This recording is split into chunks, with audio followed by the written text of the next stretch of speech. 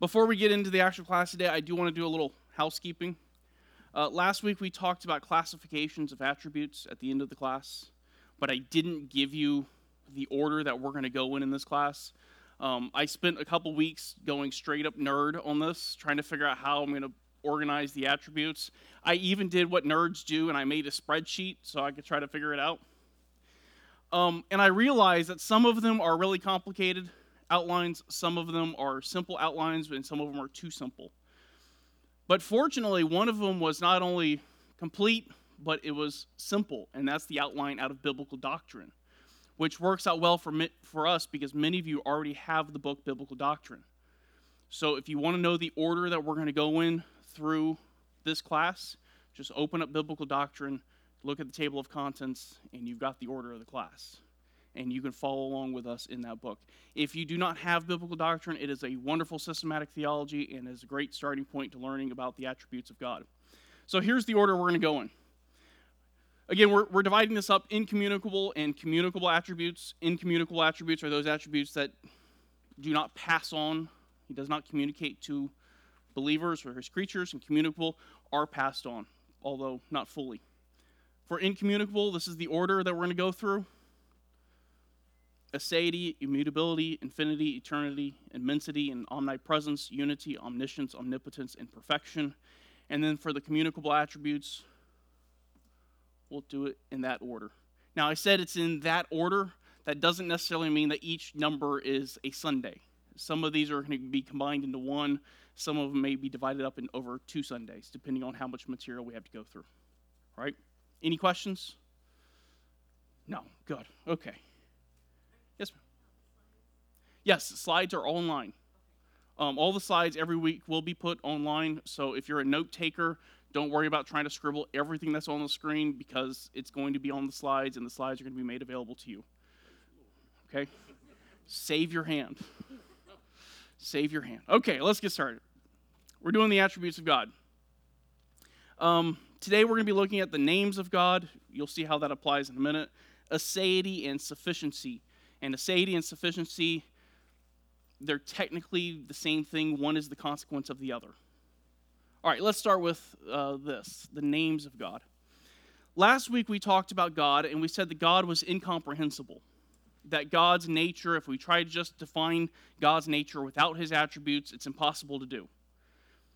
And in order for us to understand who God is and what God is, God has to condescend and come down to our level and talk to us with baby talk, because our finite minds just do not understand. And he does that by giving us attributes, and the attributes are put in a way that we can understand, and they're put at our level so we can get to them. That's the first way that he condescends. The second way he condescends in describing those attributes is his names, or are his names. In the ancient world, the name revealed the nature of a person. It described who that person was. The name encompassed everything there was about that person. The name symbolized everything that person did, everything they were.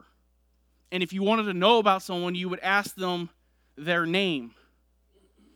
And God has revealed his nature to us. He's revealed his nature through his attributes. And he has revealed his attributes partly through the names that he has given for himself. And he has not just given us one name. We can't say I only have one name. My name is Frank. God has many names. Scriptures actually record multiple names of God. And these names tell us parts of his nature, aspects of his nature, and it tells us about what he does, how he behaves, what he loves. And his name is so attached to his nature, it's so connected to who and what he is, that his name has value. His name is meaningful. To misuse or to abuse God's name is to abuse God himself. That's how closely connected his name is with his nature. Malachi 1, verse 6, a son honors his father and a servant his master. Then if I am a father, this is God speaking, where is my honor? And if I am a master, where is my respect? Says the Lord of hosts to you, O priest, who despise my name. If you want to see the value of God's name, you can go to Exodus chapter 3. Moses goes up on the mountain, he's talking to God, and God commissions him to go back to Egypt and to bring out the people of Israel. Here's what he said. He said, "Behold, I'm going to the sons of Israel, and I will say to them, the God of your fathers has sent me to you." But Moses has a question. He anticipates what the people are going to want from him. He anticipates that the people are going to have a question. He's going to go to them and say, "The God of your fathers has sent me," and they're going to respond, "What's his name?" We're not going to follow a God we cannot know by a name. Tell us who this God is. The name had high importance. The value of the name is indicated in Ezekiel 39, where God promises that he's going to be jealous for his name in the restoration of Israel. Israel has been experiencing God's judgment, and now God is going to restore Israel, and he's going to do it for one reason: for his own name. Ezekiel 39:25, "Now I will restore the fortunes of Jacob and have mercy on the whole house of Israel, and I will be jealous for my holy name." The names of God are not something that we have come up with. They're not human inventions. We did not develop these names. These are names given to us by God, but they are borrowed from human language. When God decided to condescend to our level, he gave us names that come from our language that relate to how we live here on earth so that we could understand them, so that we could comprehend them. They are, in a sense, anthropomorphic. That is to say that they take God and they compare him and make him understandable to man. It is God condescending to us, condescending to our level. Louis Berkhoff said this: "In order to make himself known to man, God had to condescend to the level of a man, to accommodate himself to the limited and finite consciousness, and to speak in human language." This is God descending and giving us baby talk. Louis Berkhoff, "The names of God constitute a difficulty for human thought. God is the incomprehensible one, infinitely exalted above all that is temporal, but in his names he descends to all that is finite and becomes like unto man. On the one hand, we cannot name him. On the other hand, he has many names." Somehow God, the infinite, incomprehensible God, explains himself in such finite, simple terms. So let's look at a couple of them. We're not going to be able to look at all of his names because there's too many of them. We're just going to pick out a few. Let's do El and Elohim. For the nerds in the room, there's El and there's Elohim. These are the same words. They're just in different forms. One is the plural of the other. In the New Testament, you'd find these translated as theos. Just means God. Both of these refer to God. El is God. Elohim is God's. Theos is the same thing. But these two terms are not exclusively used for the one true God. Psalm 95, verse 3, "For the Lord is a great God and a great King above all gods." That gods there is the term Elohim. So Elohim can be used for false gods. It's also used for man. Exodus 7, verse 1. "Then the Lord said to Moses, See, I make you as a god, Elohim, to Pharaoh, and your brother Aaron shall be your prophet." It's also used for rulers. Exodus 22:8. "If the thief is not caught, then the owner of the house shall appear before the judges." Judges there is the term Elohim. It describes a ruler. These two terms are derived from another term that means to be smitten with fear. And they depict God as the strong and the almighty one, the God who has all power, who has consummate power. He's the possessor and the giver of life, the one who is to be feared. He is the transcendent God who is separate from his creation. Genesis 1, "In the beginning God, Elohim, created the heavens and the earth." Joshua 3:10, "By this you will know that the living God, El, is among you, and that he will surely dispossess from before you the Canaanite, the Hittite, the Hivite. God is depicted as having immense power and being above and beyond everything else. Now, there are some who have said Elohim, because it's plural and it's referring to a singular being, that this is evidence and proof of the Trinity in the Old Testament. I wouldn't go that far, but it is a plural and it does refer to a being, a single being, so it is consistent with what comes later in revealing the Trinity. But it's not enough to say, well, Elohim, that proves the Trinity. I wouldn't go that far. All right, that's El and Elohim. God is transcendent, God is above, and he is all-powerful. Then there's another term, Adonai. The root means to judge or to rule.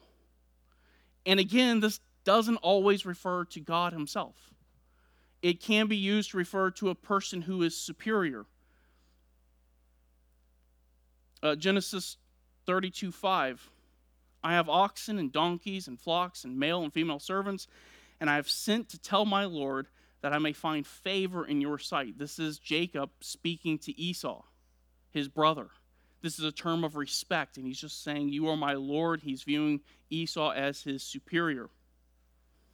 It's also used of a master speaking about a slave. This happens in Exodus 21. In Exodus 21, he's giving the rules for slaves in Israel. And the master here is, the word translated is Adonai. It's speaking of the master as being the superior to the slave. It's also used speaking of a prophet. Obadiah calls Elijah my master, my Adonai. When used of God, it points to God as the almighty ruler. That everything and everyone is subject to God. That God is superior to everyone else. When you say God is Adonai, you are saying he is the master, the Lord, that he is the ruler. Psalm 114, verse 7, tremble, O earth, before the Lord, before the God of Jacob. You are to give honor and respect to one that is your superior. Isaiah 10, verse 16, therefore the Lord, the God of hosts, will send a wasting disease among the stout warriors, and under his glory a fire will be kindled like a burning flame. Again, the idea there is just that he is the master, he's above all of them. So that's Adonai. Last name we're going to look at. Very popular one. It's the name Yahweh. You might recognize that that is what's called the tetragrammaton. It shows up with just 4 consonants and no vowels. It is the most commonly used name of God in the Old Testament. In fact, it's used 6,800 times. When it's translated in the New Testament, it's translated as kurios. Again, another word that we just translate as Lord. And it speaks of God's unchanging nature. And it speaks of God primarily in the context of his relationship to his own people. When we talked about Elohim, Elohim was God, Genesis 1:1, in the beginning God created the heavens and the earth. Elohim, Adonai, all picture God kind of at a distance, far and above, lofty. Yahweh first appears in Genesis chapter 2.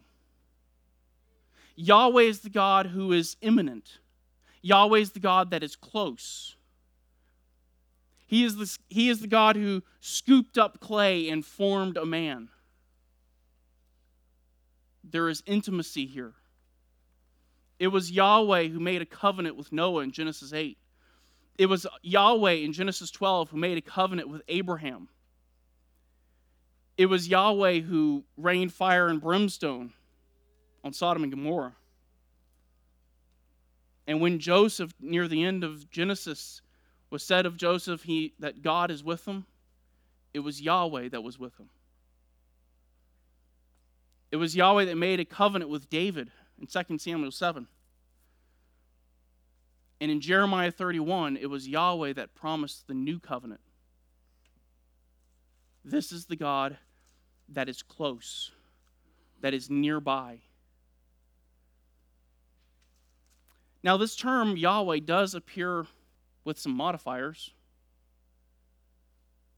Yahweh Sabaoth, the Lord of hosts. It could be referring to the Lord of earthly armies, but more than likely refers to heavenly armies of angels. Yahweh Yireh, the Lord who will provide. The Lord your healer. The Lord is my banner. The Lord is peace. And there's others that you can go and find. All of them describe something about God and how God interacts with his people. Now, this name Yahweh is first found in the book of Exodus, in Exodus chapter 3. Moses goes up the mountain to see God, and he stands before God, and God said to Moses, I am who I am. Thus you shall say to the sons of Israel, I am has sent me to you. I am is a verb. It just means to exist. Yahweh is the one who is always existing. He is existing and he has never changed. He has no beginning. And if he had no beginning, his being has not been derived from something else. He has always existed in and of himself. And he has done so eternally. And in the very next verse, we find this. God furthermore said to Moses, thus you shall say to the sons of Israel, the Lord Yahweh, the God of your fathers, the God of Abraham, the God of Isaac, and the God of Jacob has sent me to you. This is my name forever, and this is my memorial name to all generations. It is believed that Yahweh is connected to the verb that means to be, to exist. The same verb he used, I am, that Yahweh is a derivative of that verb. When Yahweh says, my name is Yahweh, he says, I am the existing one. I am the one who has always existed. I have always been. And God was known by this name prior to Exodus 3. Genesis 4:26. People began to call upon the name of Yahweh. Genesis 14:22, Abraham said to the king of Solomon, I have sworn to the Lord God Most High, I have sworn to Yahweh, possessor of heaven and earth. But when we find these terms there, we have a little bit of a problem because in Exodus 6:3, here's what God says. And I appeared to Abraham, Isaac, and Jacob as God Almighty, but by my name, Yahweh, I did not make myself known to them. So how is it that he can say, well, in Genesis, they called me by my name. But later now in Exodus, he says, by my name they did not know me. Well, the know here is not referring to just knowing the name.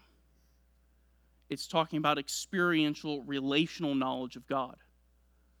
When he says they did not know me, they didn't have a full understanding of what his name meant and who he was. So his name reveals a couple things about God. First, it reveals that God never changes. And therefore, the promises that God makes never changes. The God who made all the promises never changes, and his promises never change. And because he never changes, because his promises never change, he will keep all of his covenants. He will keep every single promise that he has made. The second thing that we learn about God from this term Yahweh is that it provides a partial understanding of our first attribute of God. This idea of self-existence, that he has always existed. This is called the Aseity of God. This term Aseity comes from a Latin, ase. A means from, se means self. So when we speak about the Aseity of God, what we're really saying is, we're referring to him as being from himself. That is to say that God exists by himself, in and of himself. He needs nothing and no one else for his life or his existence. He was not derived in any way. Matthew Barrett said, to affirm God's aseity is to say first and foremost that he is life in and of himself. No other being has life in and of themselves. We have life because it was given to us. God possesses life on his own. Steve Lawson, the Aseity of God begins with an understanding of his self-existence. He is life. He possesses life, and he is the giver of life. God created everything in Genesis 1. He created the heavens and the earth. You and I exist because of God. And our existence, our continued life, is because he sustains us and keeps us. We are dependent upon God to live. Our existence depends upon him. But God has always existed. He existed before there was a universe, before there was anything else. No one gave God his life. No one created God. Nothing came before him that would be able to give him life or existence. He has life and existence all by himself, in and of himself. Isaiah 43:10, he said, "Before me there was no God formed, and there will be none after me." God has life by himself. He has it naturally. Steve Lawson again, only God exists without being and maintains himself by his own self-sustaining power. He is the uncaused first cause, the uncreated creator, the unmade maker, the unsustained sustainer. Joel Beakey says, Aseity means that God has no cause, needs none, and is the first cause of all. God exists by himself and is dependent upon nothing. You know, if humans don't eat for a week or two, we cease to exist. If we don't drink water for just a few days, we cease to exist. And if you don't have oxygen for a few moments, you will cease. That's not true of God. He doesn't need any of that for his existence. When Scripture identifies people, it identifies people by family lineage. And this is another way we can see this idea of aseity. They're identified by family lineage. King David is identified as David, the son of Jesse. Saul, the Old Testament guy. Saul was the son of Kish. If you want to identify people in the Bible, you relate them to their families. And even today, we do the same thing. My last name tells you what family I'm a part of. And if you know something about my family, you know something about me. Your last name says something about your family. And it helps people identify where you fit in the world and how you relate to the world. But when God identifies himself, he doesn't identify himself as a relationship with another person. He doesn't point to his family lineage and say, this is who I am.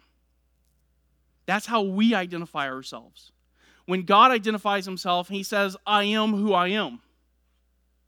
He doesn't have a family lineage that he can point to. He points to his own being. He points to his own essence. He says, I am he that exists. I am the existing one. I have always existed. Only God can exist in and of himself. His existence is not based on family lineage.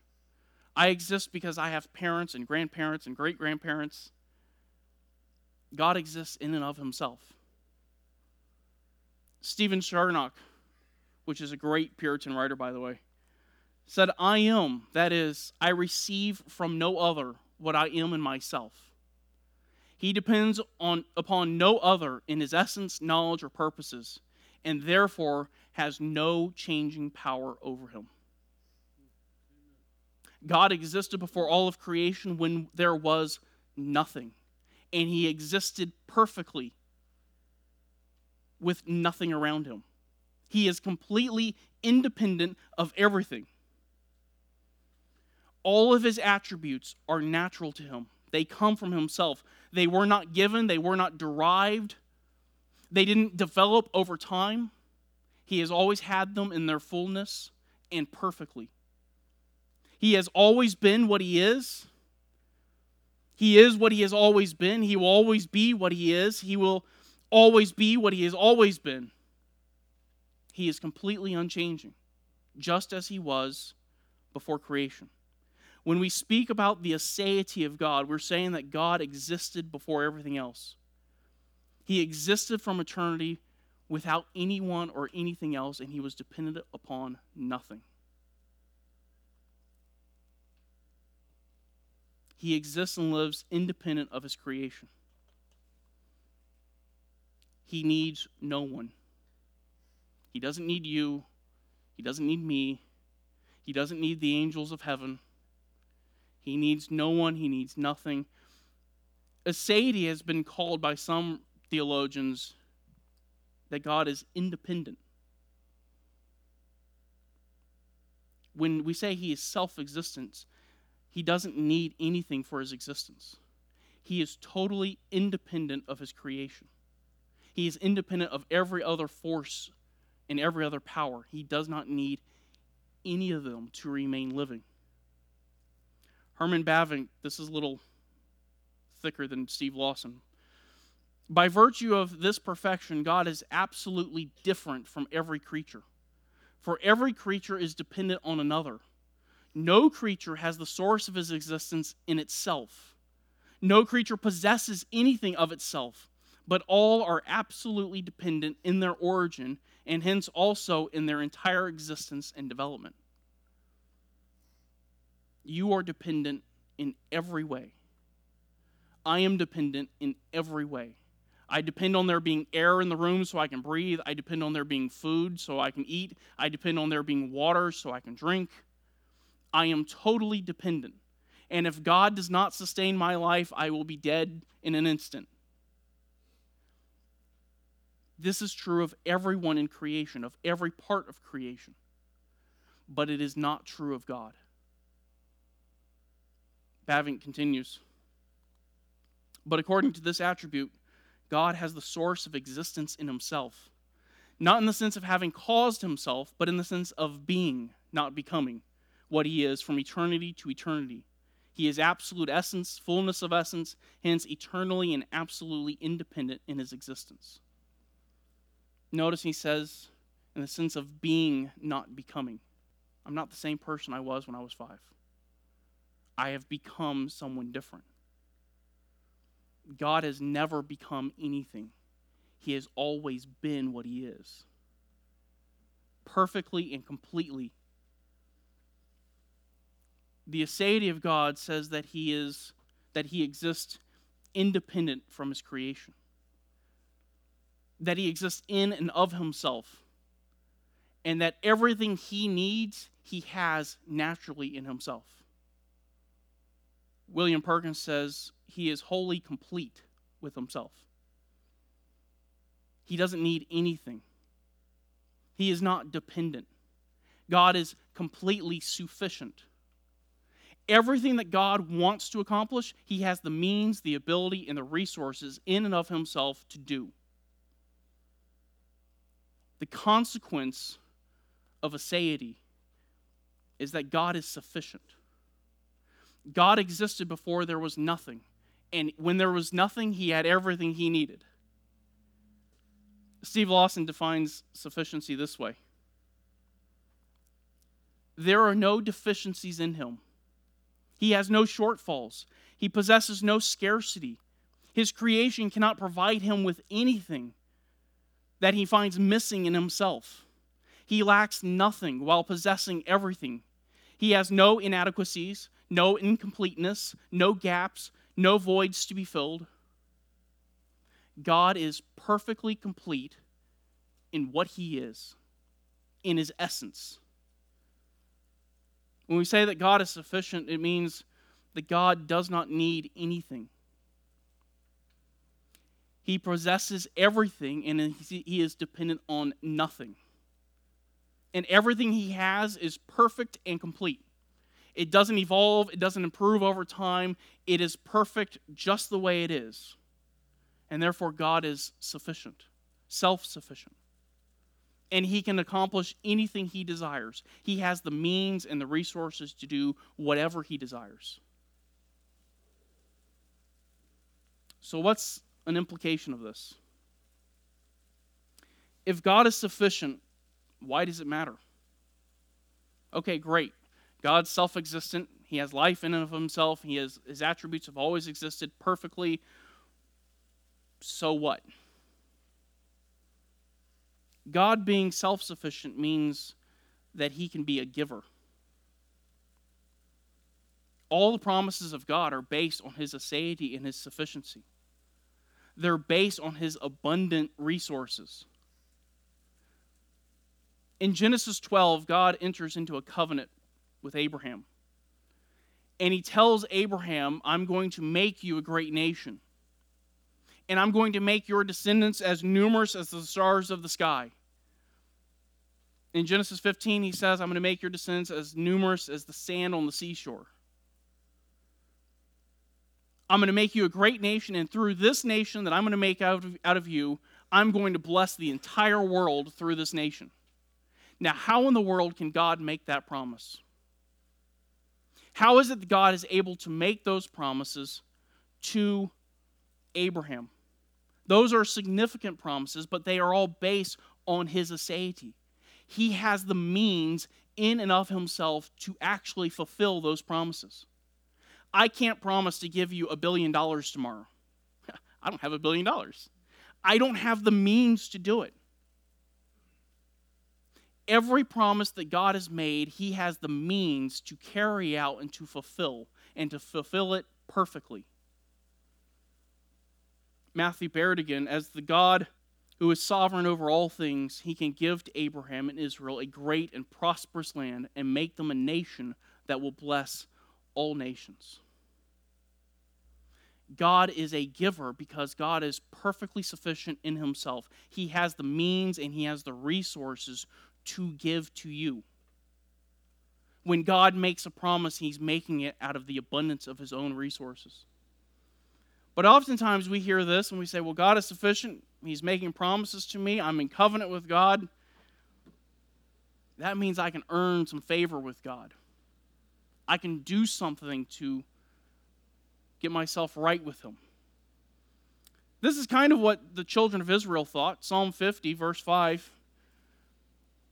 Children of Israel are said to be in covenant with God. They're in covenant with him by sacrifice. God instituted covenant with Abraham. He instituted the Mosaic covenant. That covenant had a whole bunch of sacrifices they were supposed to do. And they began thinking, well, if we just offer him some bulls and some rams, he'll be pleased with us. We'll make him happy if we just give some more offerings.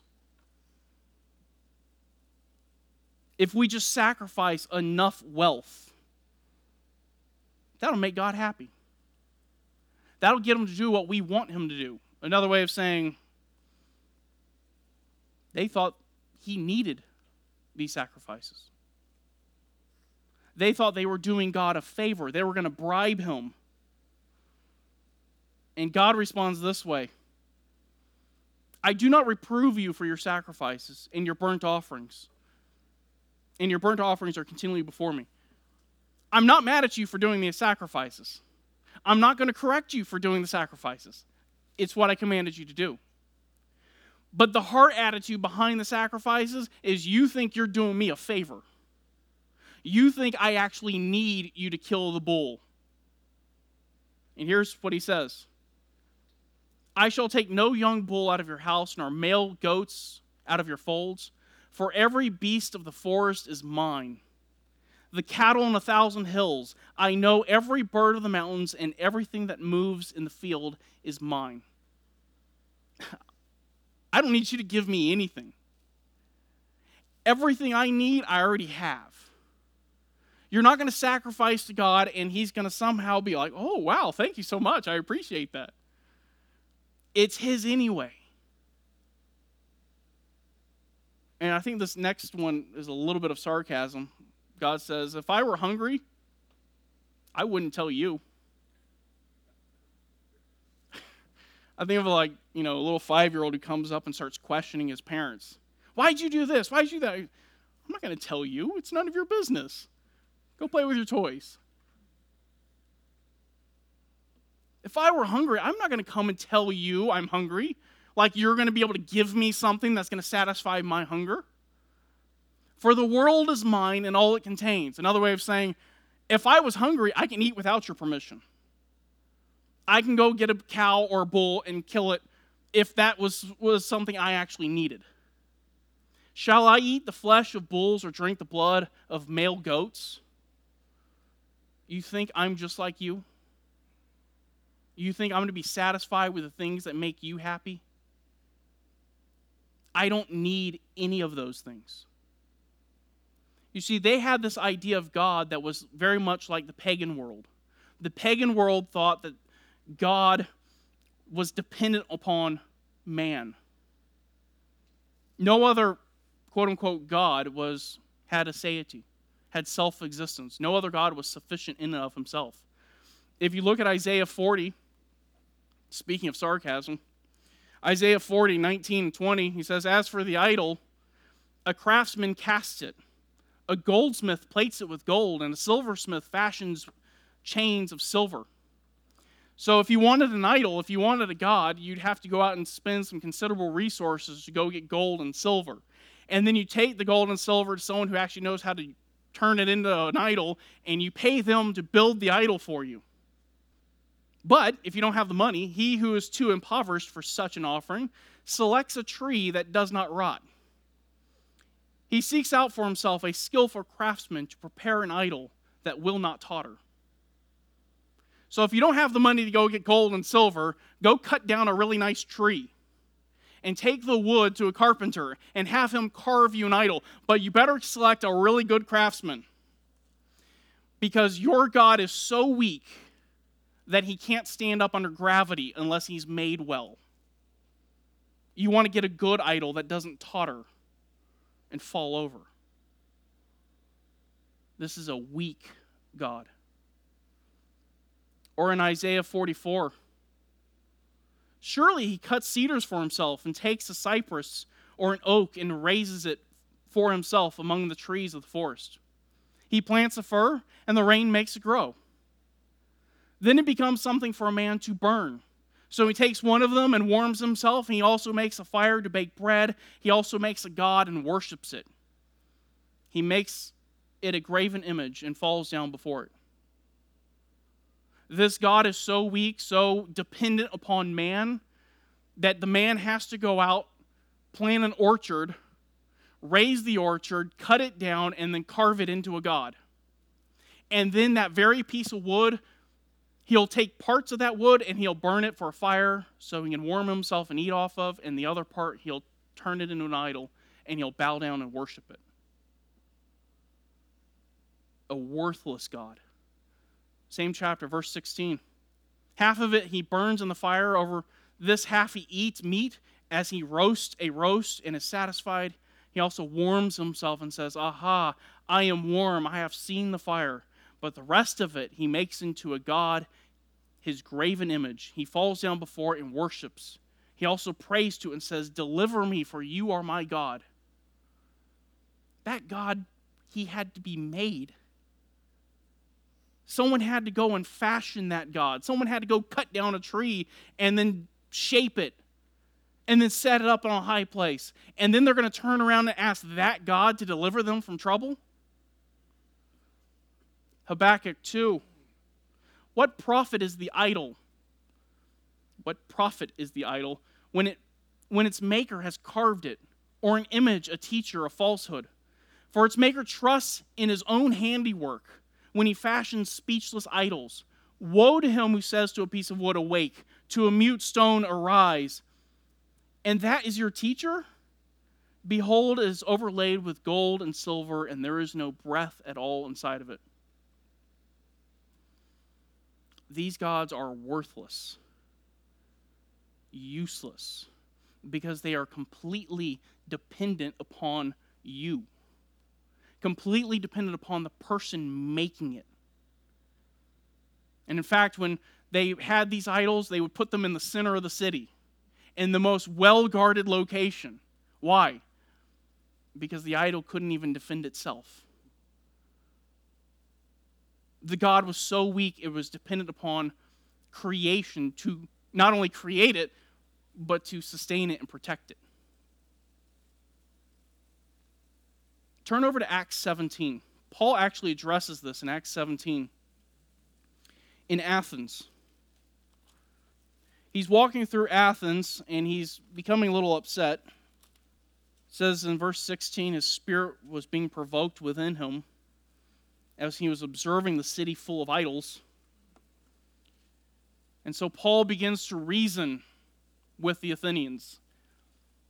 He begins to argue with them. And this had to include some level of a gospel presentation. Look at verse 18, about the middle of it. The Epicureans and the Stoic philosophers were saying, what would this idle babbler wish to say? Others, he seems to be a proclaimer of strange deities because he was preaching Jesus and the resurrection. Paul goes into Athens, he sees all these idols, he begins to reason with them and present them the gospel of Christ. And he points out to them that they were worshiping this unknown God. Verse 23. He says, For while I was passing through and examining the objects of your worship, I also found an altar with this inscription, to an unknown God. And Paul tells them, look, I'm going to explain to you who this unknown God is. And I'm going to compare this unknown God, the true God, with yours. The Stoics believed, just like we've been talking about, that gods were dependent upon men. That idols were dependent upon you and I, and that they were intimately connected with creation. Look at verse 24. The God who made the world and all things in it, since he is Lord of heaven and earth, does not dwell in temples made with hands, nor is he served by human hands, as though he needed anything, since he himself gives to all people life and breath and all things. Paul looks at the Athenians and says, you've got it completely wrong. The one true God is not dependent upon you.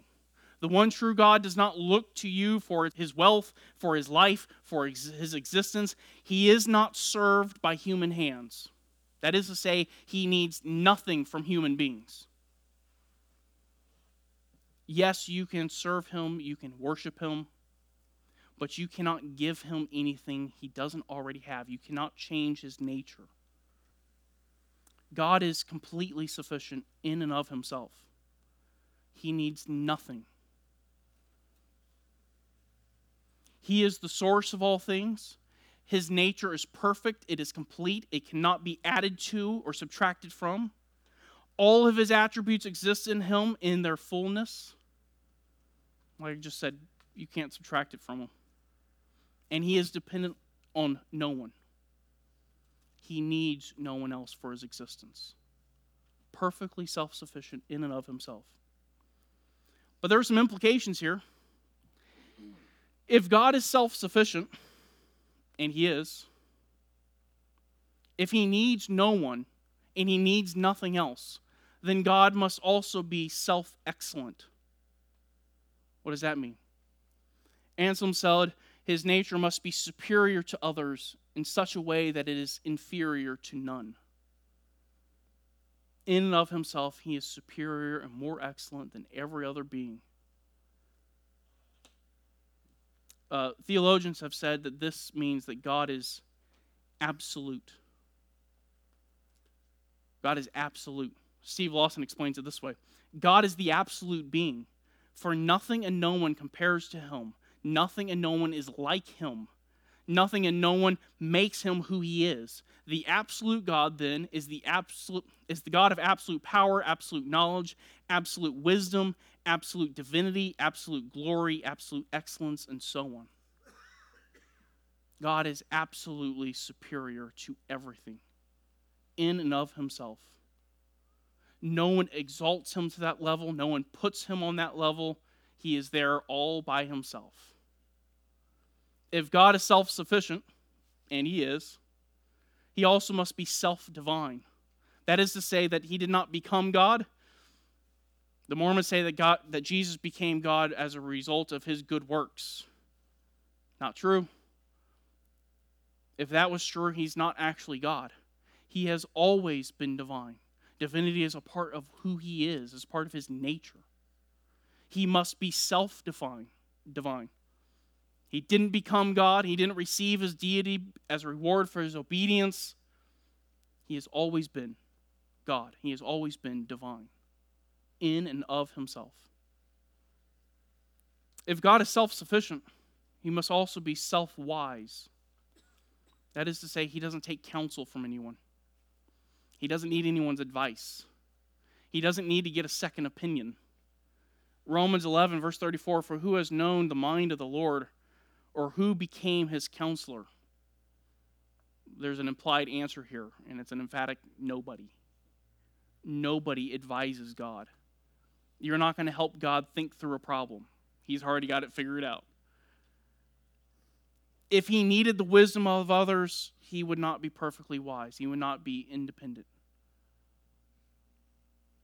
If God is self-sufficient, he must be self-virtuous. All of your virtue, all of your morals come from God. And God is the standard of what is good and what is right. When an atheist talks about being moral, by what standard are you moral? There is no standard for the atheist because it's your standard is yours and their standard is theirs. So, my standard is I can come in and kill you and take everything you got. Who are they, or how can they even say, well, you're wrong? They can't. Yeah. It becomes all relative. But God's virtue is not dependent upon other people. If he were dependent upon someone else to define what his virtue is, then he would not be the standard of what is right and what is wrong.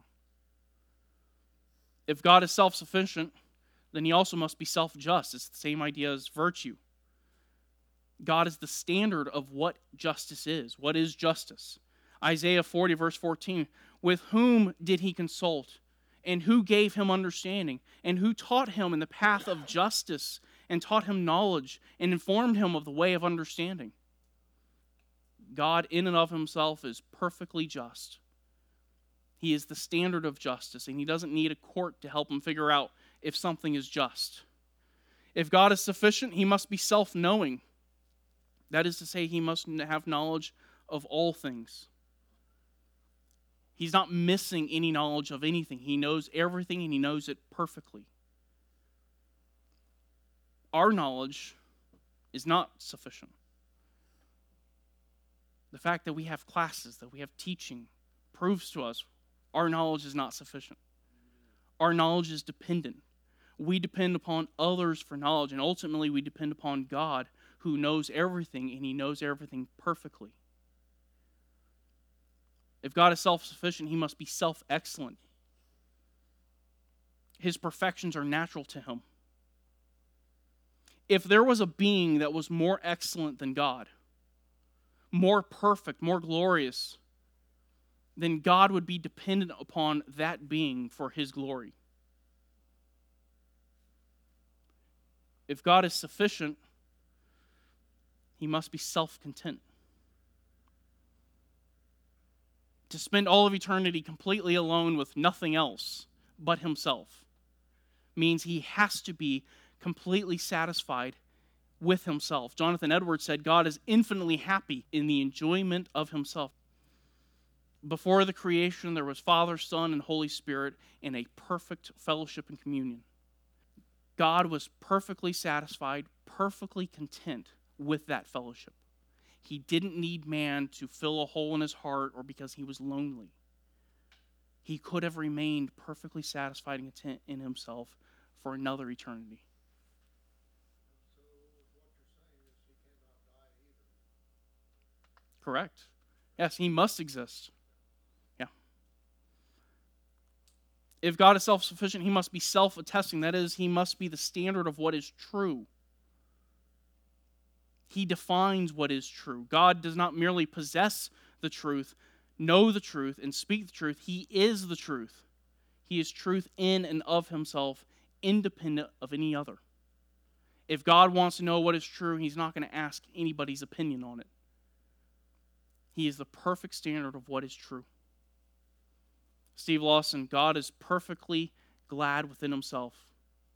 No panic troubles him, no lack of happiness depresses him. He is free from any inward frustration, no anxiety weighs him down. He is deeply joyful and with unending peace. If God is self-sufficient, that means he is self-exalting.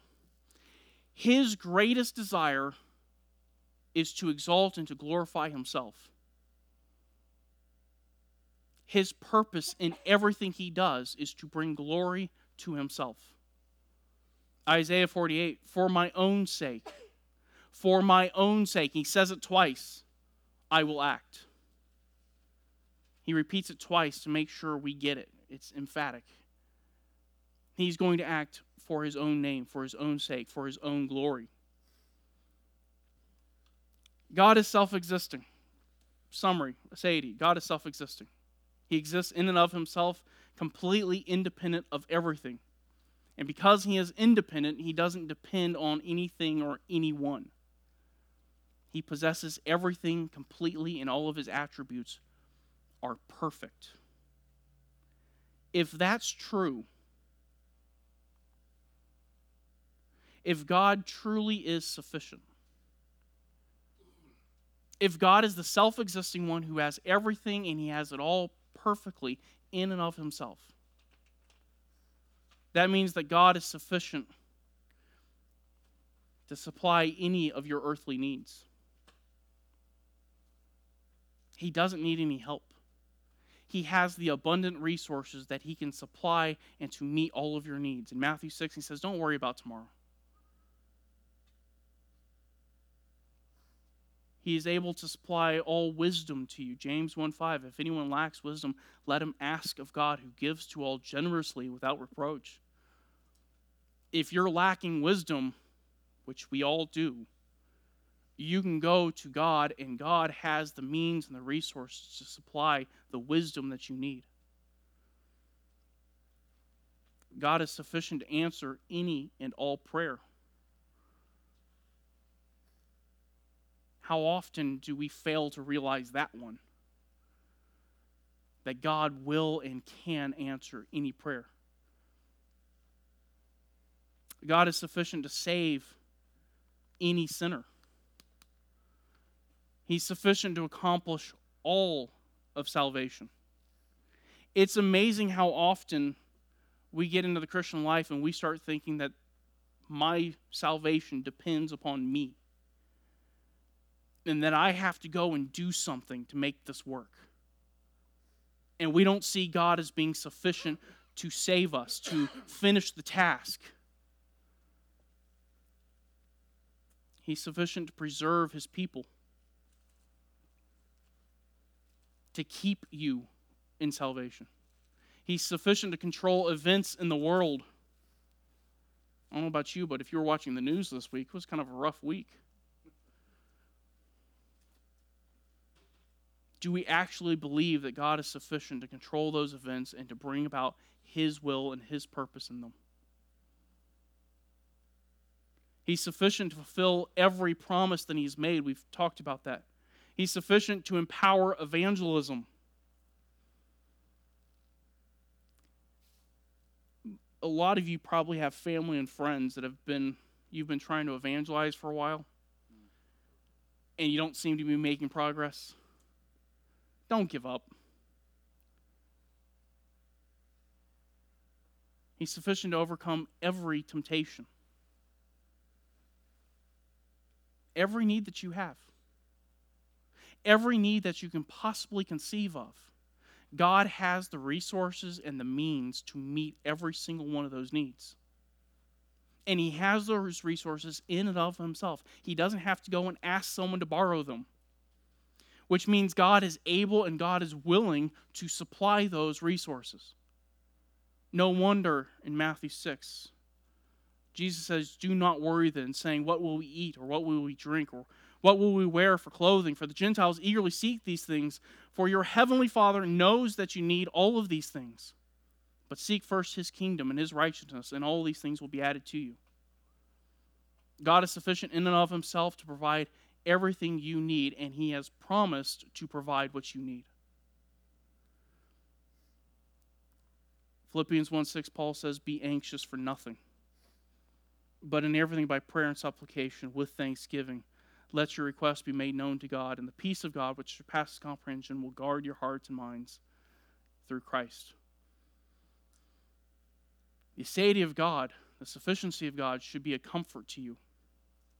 You don't worship a God that's dependent upon you. You don't serve a God that's dependent upon your ability to do something.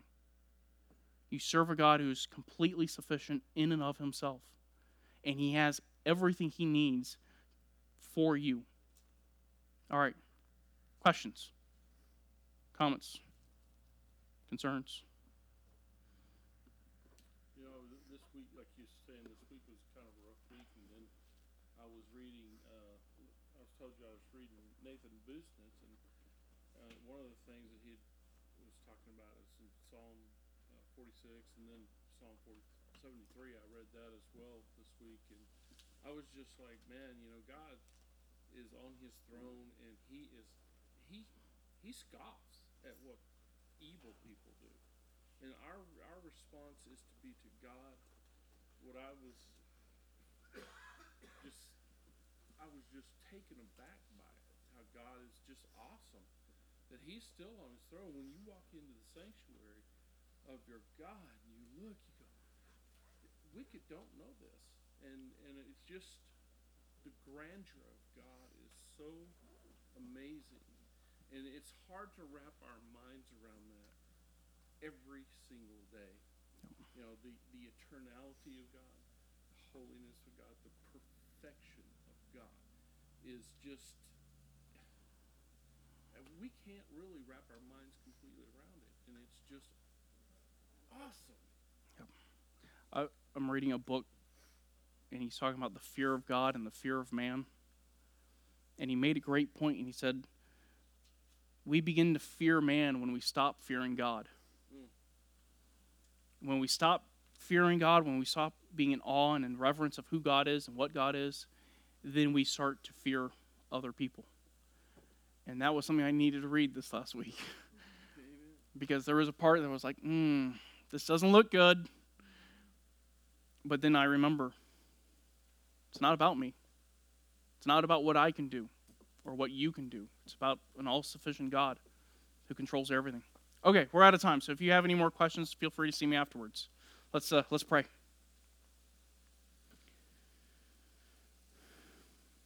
Father, we thank you so much. We thank you that you have revealed yourself to us, that you have shown us who you are, that we get to stand in awe of you, that we get to adore you for who you are. And we thank you that you are sufficient, that you are perfectly content in yourself, that you have all the resources that you need to exist. And because you have all that you need and you have everything in and of yourself, that you are able and willing to give to us as well to meet our needs. And we ask that you would help us to trust you and help us to look to you and to be in awe of you. And that as we study these attributes, that our awe and our reverence for you and our worship for you would just grow. And we ask that you would help us in our time of worship this morning. We ask all this in Christ's name. Amen.